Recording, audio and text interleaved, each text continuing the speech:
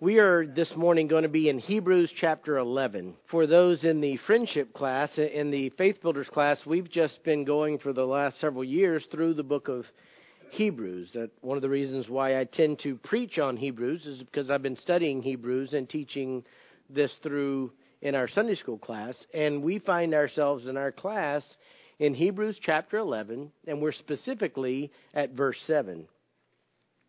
And we began this material last week with some context, but Hebrews chapter 11 is something like a hall of fame. It's a listing and a catalog of men and women of faith, and it's not just a listing for the sake of information. It's a listing so that we will emulate their faith. The book was written to people who were enduring hardship. Some of them had been persecuted. Some of them had lost their families. Some of them were facing great pressure to abandon Christ. And the whole point of Hebrews chapter 11 is to show the believers that there is a great cloud of witnesses who they can follow. In fact, the entirety of chapter 11 is building up to the exhortation in chapter 12 at the very beginning of the verse that says, therefore. In other words, because of this great catalog of faith, because of all these men and women who have gone before you, therefore, since we have so great a cloud of witness surrounding us, let us lay aside every encumbrance and the sin which so easily entangles us, and let us run with endurance the race that is set before us, fixing our eyes on Jesus. That's the reason we're studying chapter 11, is because in chapter 12 we're going to be told, remember those people, do that. What they did, you can do. And the encouragement is not that in Hebrews chapter 11 these people are so extraordinary and so unusual that they're just isolated instances in human history. The point is, their faith is the same faith that we have. The faith we have is the same as them, so therefore we can do what they did. Not necessarily in recreating the historical context, but in terms of persevering in the faith no matter what hardships, no matter what obstacles, no matter what would try and pull us away from Christ. We can fix our eyes on Him in part because of all the people who have gone before us that show that it is possible. And the example of faith that we're covering this morning is contained in one verse, Hebrews 11, verse 7, chapter 11, verse 7, and it's the life of Noah. Just follow along as I read this verse. It says, by faith, Noah, being warned by God about things not yet seen, in reverence prepared an ark for the salvation of his household, by which he condemned the world and became an heir of the righteousness which is according to faith. So as he's laying out things, Noah is the third person that he mentions in this chapter. The first example of faith was actually our belief in creation. Then the second was Abel. The third was Enoch. And the fourth example of faith is Noah. And the contents of verse 7 spring from also what happened in verse 6. Because Enoch's life was an example, and verse 6 stated an overarching truth for all time for people. If you want to know how to have a right relationship with God, it says this in verse 6. And without faith it is impossible to please Him, meaning God. For he who comes to God must believe that He is, and that He is a rewarder of those who seek Him. In other words, there's no way to have a right relationship with God. There's no way to be pleasing to God apart from having faith. And so Noah is just another example of someone who had faith. And the text, as I was introducing it last week, providing a lot of context, is based in part on truths taught in Genesis. And we're going to go there in a moment. Last week we spent a lot of time in Genesis chapter 5. I think we even referenced Genesis 6. And if you missed that, we now have a link on the Lakeside website. The Sunday school teachings are being recorded. But if you missed last week's context and you want to hear it, what I talked about, there's a resources link on the top right of our website. Click under that. It says Faith Builders Teaching. Click that, and you see the listings. So I'm not going to try and reteach all of last week, but I am going to give a little bit of overview of what we were talking about so we can come into this with a fresh and appropriate perspective. Genesis chapter 5 gives the biblical account of where Noah came from. It's a catalog of human history, the population of the earth. This person came and they lived and they had sons and daughters, and this person came and lived and had sons and daughters. And as human history is playing out, we see the account of a man named Noah. Noah's father was Lamech. Lamech was the son of Enoch. Excuse me, he was the great-grandson of... And let's go back to Hebrews chapter 5. This is what I do. I summarize my Genesis chapter 5. I summarize my notes, and I don't have all my notes from last week. And then as soon as I do that, I've either misstated it or I've misread it. Oh, Methuselah. That's who I left out. So we have Enoch. Enoch had Methuselah. Methuselah had Lamech. Lamech had Noah. So Noah was the great-grandson of Enoch. Now, we've already covered Enoch. Enoch was a man of great faith, such great faith that after 300 years of walking with God, he didn't die. God took him directly to heaven. Enoch walked with God, and then he was not, because God took him. So Enoch was a godly man, one of those pillars of godliness. Inevitably, his children would have talked about it. It'd be kind of hard. Your dad disappears one day that you not talk about it. But as you look through human history, what you see is that the great-grandson of Enoch was Noah. So in all likelihood, I did a little bit of charting out ages. Enoch was already in heaven when Noah was born. But Noah's dad was 113 years old when Enoch went to heaven. So Noah would have known about his great-grandfather. And in all likelihood, he would have known about his great-grandfather's faith and his great-grandfather's God. So Noah would have had a family legacy of godliness. At the very least, he would have heard about it because of the descent of his family. And Noah's dad, Lamech, had very high expectations for his son. In Genesis 5:29, we see this, which is what occurred when Noah was named. Now and he's talking about Lamech here, Noah's dad. Now he called his name Noah, saying, "This one will give us rest from our work and from the toil of our hands arising from the ground which the Lord has cursed." And what I developed a little bit more fully last week is that this tells us a couple things. Number one, people had some revelation from God. If you look at the account in Genesis where God pronounced the curse in Genesis chapter 3, the words of Lamech as he was naming his son are very similar to what God had already said. So Lamech knew that they lived on the earth under a curse, and they knew the curse came from God. So even though the Bible wasn't written down at this time, the people that were living had some revelation from God. They knew God had spoken. They knew God had cursed the earth. And in fact, Lamech was even praying, maybe my son will be an instrument to bring relief from that curse. The people knew the curse was real. They knew the curse was from God, and they at least entertained the idea that maybe there could be some relief from the burden of the curse. Now, Genesis doesn't give us the numbers of people at any given time, but during this count, what you see is people were living a long time. Methuselah over 900 years, other people over 700 years, on. And over these hundreds of years, normally what the Bible account says is so-and-so, for example, Methuselah had Lamech, and then it says he had other sons and daughters. In other words, over these hundreds of years, the earth was being rapidly populated by this, what started as a small group of people. My point of that, when I developed it last week, was this. Noah had a godly heritage. Noah had an awareness of God's revelation. Even his father would have likely passed it down. Noah had an awareness of something such as faith that his great-grandfather Enoch had, but so did every other person on the earth. They were all related. Noah had a lot of brothers and sisters. He had a lot of cousins, a lot of aunts and uncles. A potluck for that family would have taken up the whole earth. I mean, he'd have been eaten for a long time. But here was the point. They had a very different reaction to that godly heritage and the revelation of God that they had than Noah did. Noah added to the population of the earth. It says when he was 500 years old, he had 3 sons that are emphasized, Shem, Ham, and Japheth.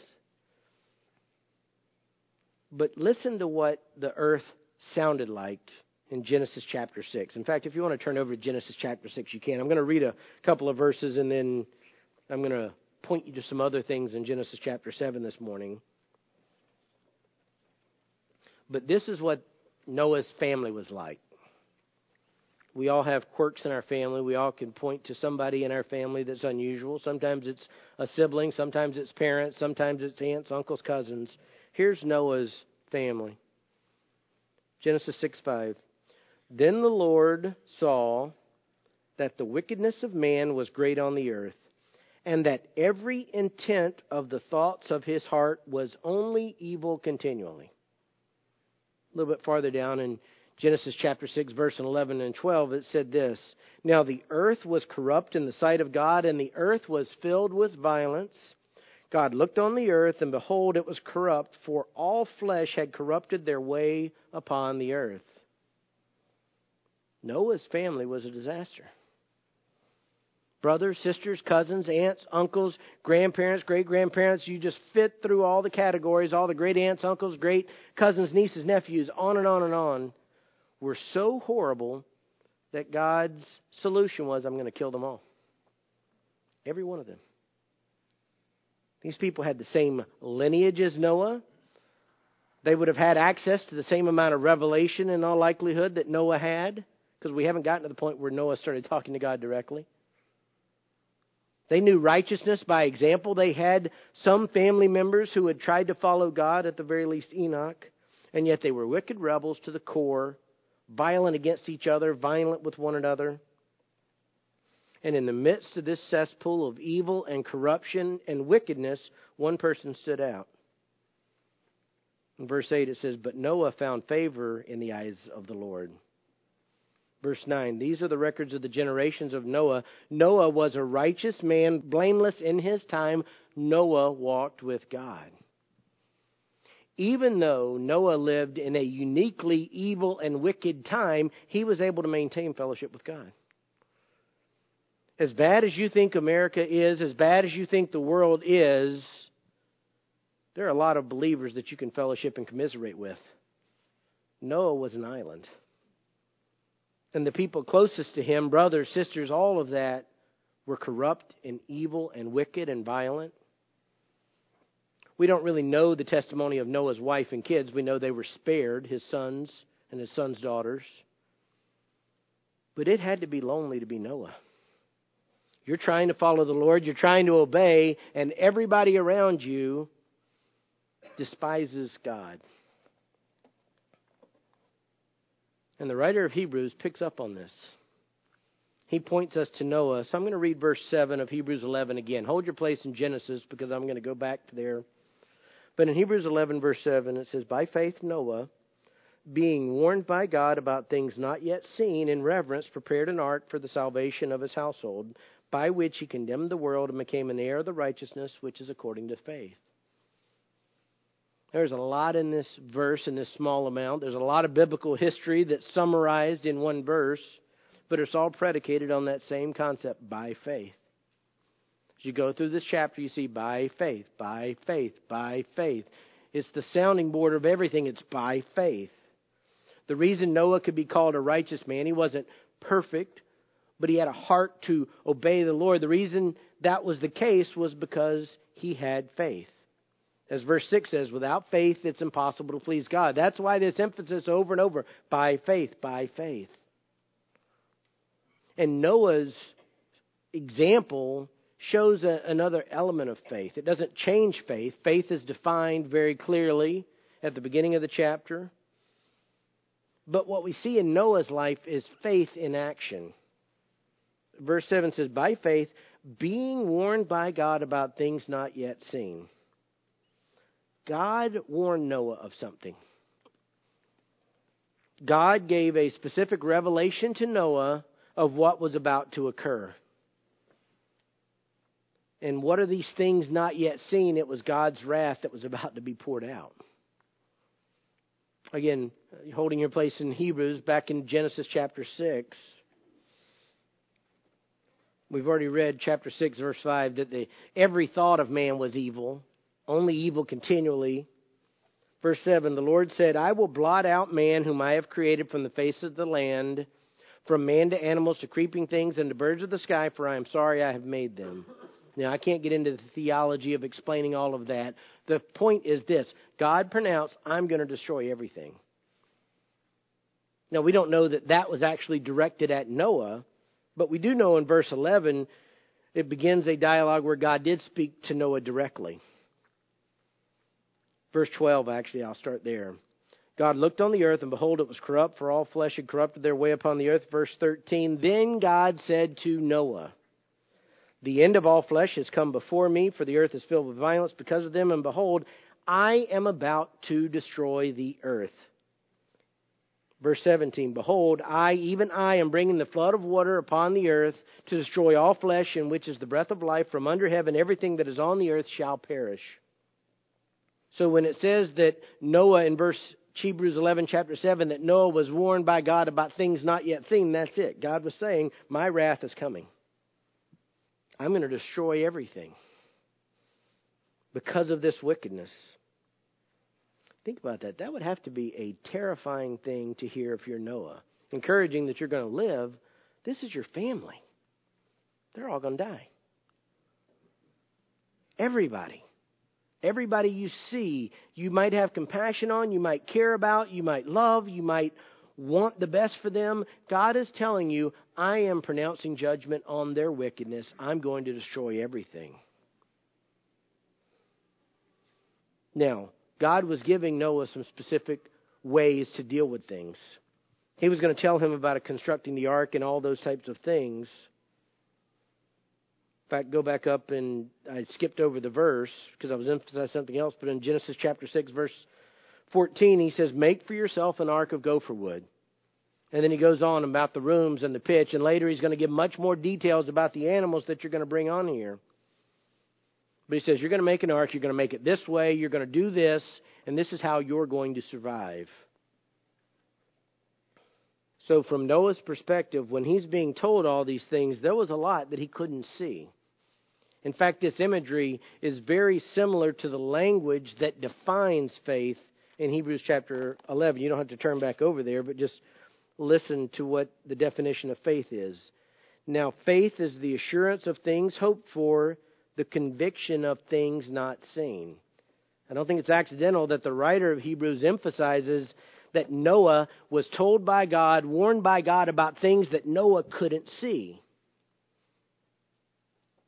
God said, you act, and if, as it were, if there were a dialogue of why, well, I'm going to do all these things. Noah couldn't see it. You could almost imagine. Humanity had never been completely destroyed before off the face of the earth. That would be a thing not seen. As far as we know, a giant triple-deck massive ship had never been built. For all we know, Noah would say, ark, what's a boat? I don't even know what that is. A thing not seen. The earth had always had seas and rivers. From the beginning of creation, there were seas and that type of thing. But there's no record of there ever having been rain or a flood. Noah was told some incredible things by God that he couldn't verify. There was no way for Noah to verify this was true. Here's the point. By faith, you can believe it anyway because God speaks. And God promised some specific things to Noah. Again, back in Genesis chapter 6. We see at verse 18, God made this promise to Noah, but I will establish my covenant with you, and you shall enter the ark, you and your sons and your wife and your sons' wives with you. So Noah had hope. And his family, his immediate family, his 3 sons and their wives. And Noah's wife had hope, but everybody else was going to die. Again, brothers, sisters, nieces, nephews, cousins, aunts, uncles, on and on you could go. They were all going to die. This was horrifying and powerful and unprecedented, and there was no frame of reference for that Noah could hold this up to and say, oh, I understand what's going on. But Noah believed God because he had faith. He could believe in things that he couldn't see because he knew God was real. He knew God was truthful. He knew God was faithful. So God said to Noah, judgment is coming. And God also said to Noah, here is how you can escape the judgment. Judgment is coming, but here's the escape. And Hebrews 11:7 summarizes Noah's response to this warning. In reverence, prepared an ark for the salvation of his household. In reverence is just sort of a holy fear, a holy awe. In other words, as soon as God spoke, he realized Noah did, that he was undertaking a holy task. Now again, if you were to read Genesis 6:8, before God ever said all this, Noah was already a man of faith. Noah didn't get scared into the kingdom. Noah already had faith. He was already someone who pleased God before this time. He had already found favor in the eyes of the Lord, and we know from Hebrews 11:6, without faith it's impossible to please God. So Noah already had faith. This isn't a situation where God just scared him into the kingdom. But Noah's faith took action. As soon as he was warned by God, as soon as Noah had revelation from God that said judgment is coming, here's how you escape the judgment, Noah acted and he prepared the ark for the salvation of his household. In other words, he knew God had promised him that there were going to be 8 people on that ark. Noah acted. Because of his faith, Noah, as far as we know, there's no indication of a dialogue with God. Well, hold on a second, God. Is this really necessary? If you really got to kill everybody, come on, just back off a little bit. Is this really going to float? I've never built a boat. Or is this going to work? I don't understand rain. What flood? What are you talking about? How is that going to happen? None of that. Scripture says that Noah was warned by God. He reverently and in awe took action and obeyed God. Noah knew this. Everybody was going to be judged, and God was providing his family a way of escape. And Genesis 6, verse 22 summarizes the same thing a little bit differently. It says this: "Thus Noah did, according to all that God had commanded him, so he did." By that reverent awe, Noah was motivated to do what God called him to do. He obeyed it diligently. And according to Hebrews chapter 11, verse 7, it's interesting. All of Noah's actions said something to the world. It says this: by which he condemned the world. By faith, Noah, being warned by God about things not yet seen, in reverence prepared an ark for the salvation of his household, by which he condemned the world. Which particular aspect by Noah condemned the world is something that scholars spend a lot of time talking about, but the nuances of it really are not relevant because it misses the overarching point of the text. Noah, by acting in faith, by believing in God and obeying him, shamed a disbelieving world. Unbelievers knew that at some level they were rebelling against God, and Noah was a thorn in their side. No doubt heaping guilt on them. In the midst of utter depravity, of sinfulness run amok, of violence, of wickedness of every type, Noah was faithful. He kept plodding along, walking with God. And this heaped condemnation on everyone who saw it. Now, we're going to have to look at a couple of additional scriptures. But we know from other scriptures, some of which I'm going to point you to and we're going to look to, Noah didn't just build the ark in silence. As best as we can piece together biblical history from the various contexts, Noah told other people what he was doing. Now, if you're like me and most of your Bible knowledge, I was saved as an adult, most of my Bible knowledge consisted of stories like Noah. You picture a guy out in the wilderness building a little boat, and he's talking to people, be nice to one another. That's not exactly it. But we know that Noah told people about Christ. We know that Noah told people that there was a judgment that was coming. And I'll explain to you in just a moment how we know that. But here's when it occurred in all likelihood. God warned Noah, build an ark. Noah started building. And that building took a long time. This was a big boat. There weren't shipyards. There weren't lumber yards. Noah had 3 sons. I hope they were strong. In fact, I hope he had strong daughter-in-laws because they had a lot to do. And so Noah got started, and we aren't given any of the details of how long it took. But in all likelihood, this took many decades.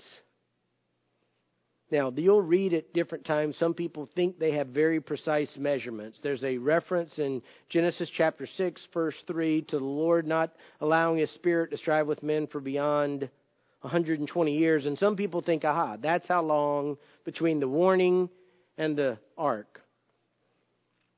Now, there may be some general timelines like that.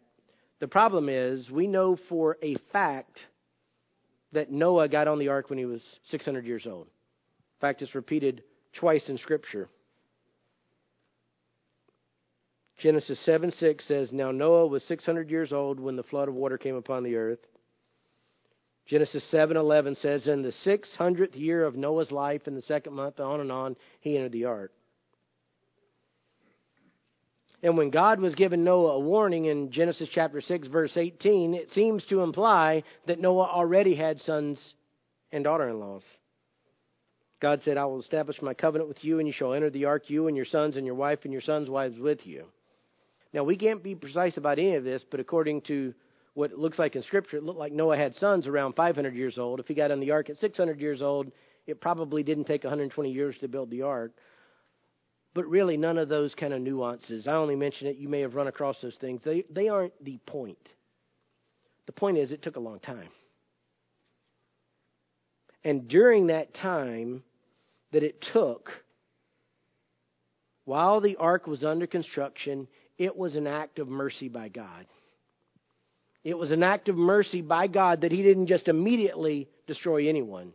Obviously, God could have supernaturally just picked Noah and his family up, flooded the earth, put them back down. Turn, if you will, to 1 Peter chapter 3. Our cross-references this morning can cause some questions, but I'm going to try and zero you in on what I think is the most relevant part of this. You're kind of running out of fingers for me to say, keep your place here, and then turn over here, but we're going to look at 1 Peter chapter 3 because it says something about what was going on while the ark was being constructed. Now, Peter was talking about Christ. Begin at verse 18. 1 Peter 3:18. For Christ also died for sins once for all, the just for the unjust, so that he might bring us to God, having been put to death in the flesh, but made alive in the Spirit, in which he went and made proclamation to the spirits now in prison who once were disobedient. And I've emphasized this. When the patience of God kept waiting in the days of Noah during the construction of the ark, in which a few, that is 8 persons, were brought safely through the water. In other words, God was being patient with humanity while Noah was building the ark. That was an act of mercy. Now turn over to 2 Peter chapter 2. Just keep flipping the pages. 2 Peter chapter 2, beginning at verse 4, says this. For if God did not spare angels when they sinned, but cast them into hell and committed them to pits of darkness reserved for judgment, verse 5, and God did not spare the ancient world, but preserved Noah, a preacher of righteousness, with 7 others when he brought a flood upon the world of the ungodly. Here's my point of trying to pull these various pieces together. God was patient, and while the ark was being constructed, it was an act of mercy. And it seems clearly by implication that during this time Noah was preaching to the people, pleading with them, God's going to judge you. I can't imagine the sense of urgency that Noah must have felt. These were his family. These were all the people that he knew. And by all of this, Noah preaching righteousness to them, it could have been decades of preaching to them. God was showing mercy and withholding his judgment. And yet, in spite of all of this, here was the reaction to everyone to Noah's preaching. They ignored him. Paid no attention to him. I sometimes cringe when I hear people say you can evaluate a pastor, you can evaluate his faithfulness. Look at the number of converts he has. Look at the number of baptisms. Look at the number of people that he has following him. Got 2 words why that's not the measure of a pastor. Jeremiah and Noah. They were faithful men that preached the truth. They warned the people, and between the 2 of them, they don't have anything to show for it by our standards, by that measure. I'm just going to read this. Matthew chapter 24. Jesus says something that gives us a picture of what was the world like while Noah was building the ark. God had given this warning. Noah was a preacher of righteousness. God was being patient with mankind What was the reaction of all of humanity during this time, besides the wickedness and the evil that we know of? Matthew chapter 24, beginning at verse 37, Jesus says this, "For the coming of the Son of Man will be just like the days of Noah." Verse 38, "For as in those days before the flood they were eating and drinking, marrying and giving in marriage, until the day that Noah entered the ark, and they did not understand until the flood came and took them all away. So will the coming of the Son of Man be." The people didn't listen to any of the preaching. They could care less. They didn't even understand what's going on. Life just went on as it always had. Life was just moving along, and then all of a sudden, hey, what's Noah doing? And he's in the ark, and it was too late. Because the hand of God that was restrained by patience and mercy unleashed a flood that destroyed everything. It says because of all this, it's because of Noah's faith, he became an heir of the righteousness which is according to faith. We will see Noah in heaven. We are heirs of this same righteousness. Again, the whole point of this chapter is to let us know that Noah was not some exceptional superhuman being. The faith that we have is just as effective for being able to live in a lost and dying world as the faith of Noah. We're no less heirs of righteousness than Noah if we have faith. And as I was preparing these notes and I was writing it out, and as I was thinking through the material as I've gone through it, it's one of those times where the application is so obvious I couldn't even hardly believe it. I say the application is so obvious because in many ways we live in the same type of world Noah did. There's a lot more of us. Praise the Lord that we have a family of God. We have brothers and sisters in Christ. But guess what? We have been warned by God that there is a judgment that will come on sinners. And just like Noah, we have been told how to escape the judgment is through faith in Jesus Christ. So we've been warned that judgment is coming. We've been told here's how to escape the judgment. We need to be the preachers of righteousness to this generation. Not just Pastor Steve, not just me, not just other elders, not just Steve as a Sunday school teacher, not just people teaching, every one of us. If our lives are obedient, if we're walking in what God has called us to do, our lives will condemn this world. I don't have any desire to try and manipulate you or make you feel guilty because the Holy Spirit has to do the work of conviction, of moving you. But I've heard many Christians lament how horrible the world is. It's no worse than what Noah had. And we have a message of mercy that's a lot more understandable because Jesus has already come and walked on the earth. You figure Noah's pointing forward. He's looking forward to the cross. He doesn't really have a full concept of it. We know Jesus Christ came to the earth, lived a life as the God-man, walked on the earth, never sinned, and died, paying the price for sinners like us. One of the worst things a Christian can do is not live under the shadow of God's judgment. What do I mean by that? I don't mean that we should feel guilt and condemnation because there's now no condemnation for those who are in Christ Jesus. That's not what I mean. What I mean is we should feel the sense of impending doom for those people that we know that are lost and don't know Christ that Noah felt for everybody that were about to be drowned. We live in a time where 1 Peter 4 says, in all this, talking about all this sin, they, meaning unbelievers, are surprised that you do not run with them into the excesses of dissipation and they malign you. But they will give account to him who is ready to judge the living and the dead. God will judge. And we live in a day that mirrors what was in Acts chapter 17, verses 30 and 31. Just write it down. Acts chapter 17, verses 30, 31. Says, therefore, having overlooked the times of ignorance, God is now declaring to men that all people everywhere should repent. Because he has fixed a day in which he will judge the world in righteousness through a man whom he has appointed, having furnished proof to all men by raising him from the dead. We have the privilege of telling people how to escape a coming judgment. We don't know the exact date that God will judge. We just shared a prayer request in our group about someone, an unbeliever, as far as we know, who had lapsed into a coma. That person will meet the judge very quickly, potentially. Every day you look on the news, people are dying. They're going to meet the judge.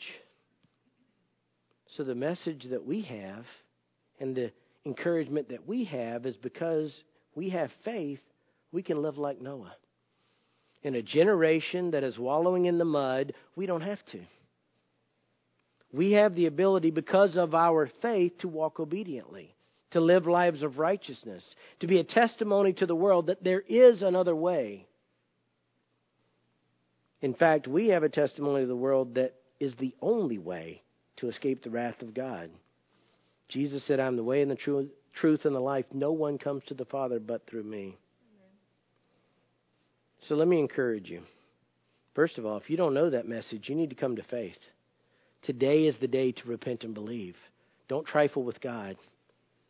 We've had enough examples in our church family of people dying unexpectedly to know our days are sovereignly in the hands of God. We don't control those factors.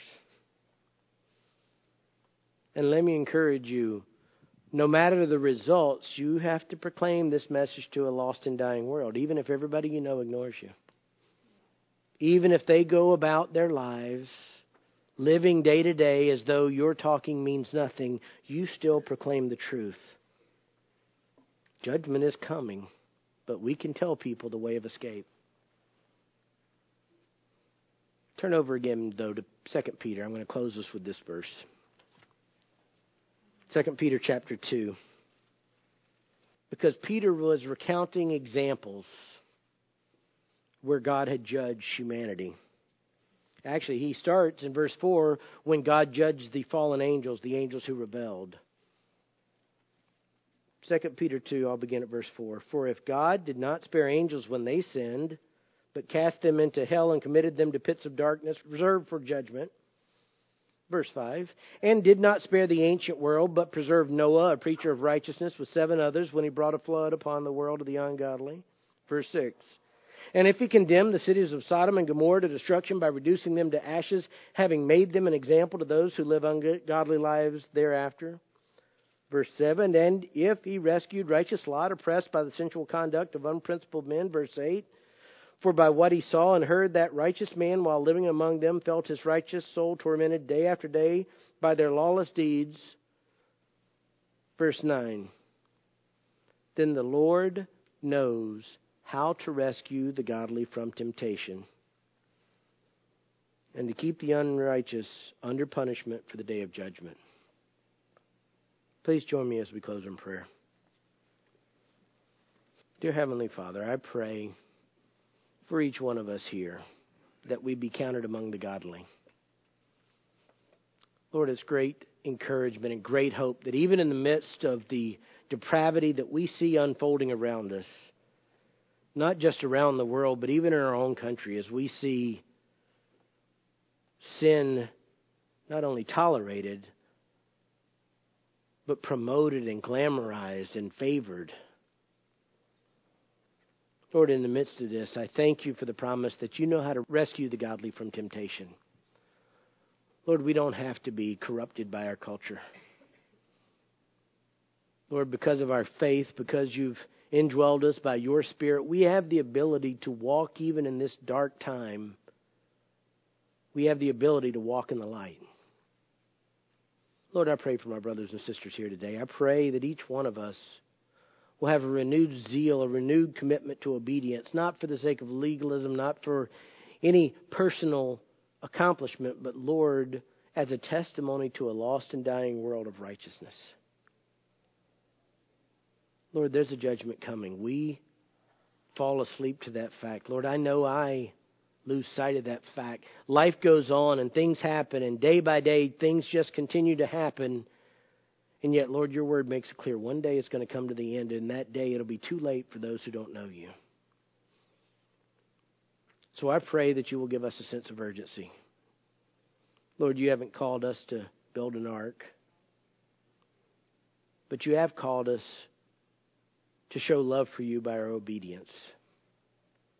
And I pray that our lives would be lived in such a way that people in this dark and dying world would look at us and say, there's something different. And Lord, you might use that to draw them to the source of our difference, which is Jesus Christ. Lord, I pray for the rest of our worship time today that we would have a wonderful time with our church family and be encouraged and convicted. And ultimately, Lord, we would exalt you. We ask all of these things in Jesus' name. Amen.